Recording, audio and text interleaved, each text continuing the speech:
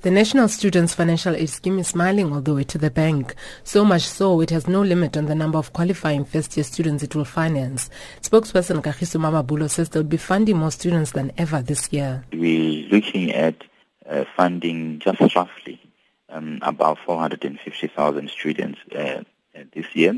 The number may change because, remember, the agreement with universities is that all the students that qualifies for NSFAS that have secured space at universities must be allowed to register without paying registration, and provided they have registered and applied for NSFAS. The organization has already deposited 1.3 billion rand just for registration fees for 78,000 new students, but thousands more have been declined because they did not fill out their forms properly. We had received more than 100,000 of applications, and about 48,000 of those applications were completed, and others were still incomplete, meaning were wrongly filled. There were no supporting documents attached to it, so which means that we can't process those applications. Meanwhile, universities are making arrangements with existing students.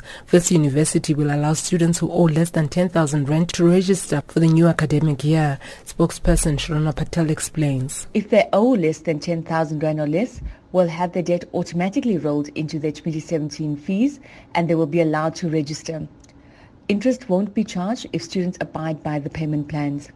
Students who have debt higher than 10,000 rand will be required to pay half the outstanding balance and enter into a payment plan for the remainder of the funds before being allowed to register. The Department of Higher Education will also contribute. Spokesperson Madiko Mabuta says they will cover the 8% fee increases for post students, and this will be non-refundable. Well, government will be paying the fee increase, which is kept at 8% for all the qualifying registered students, both on NSFAS and also those students with a gross combined family income of up to 600,000 per annum. That's the so-called missing middle for the academic year 2017. This is a grant, and it will not have to be repaid. Students have been writing their exams following agreements with tertiary institutions to give them another chance after the fees must fall protests caused exams to be deferred last year. Some institutions will only open in March.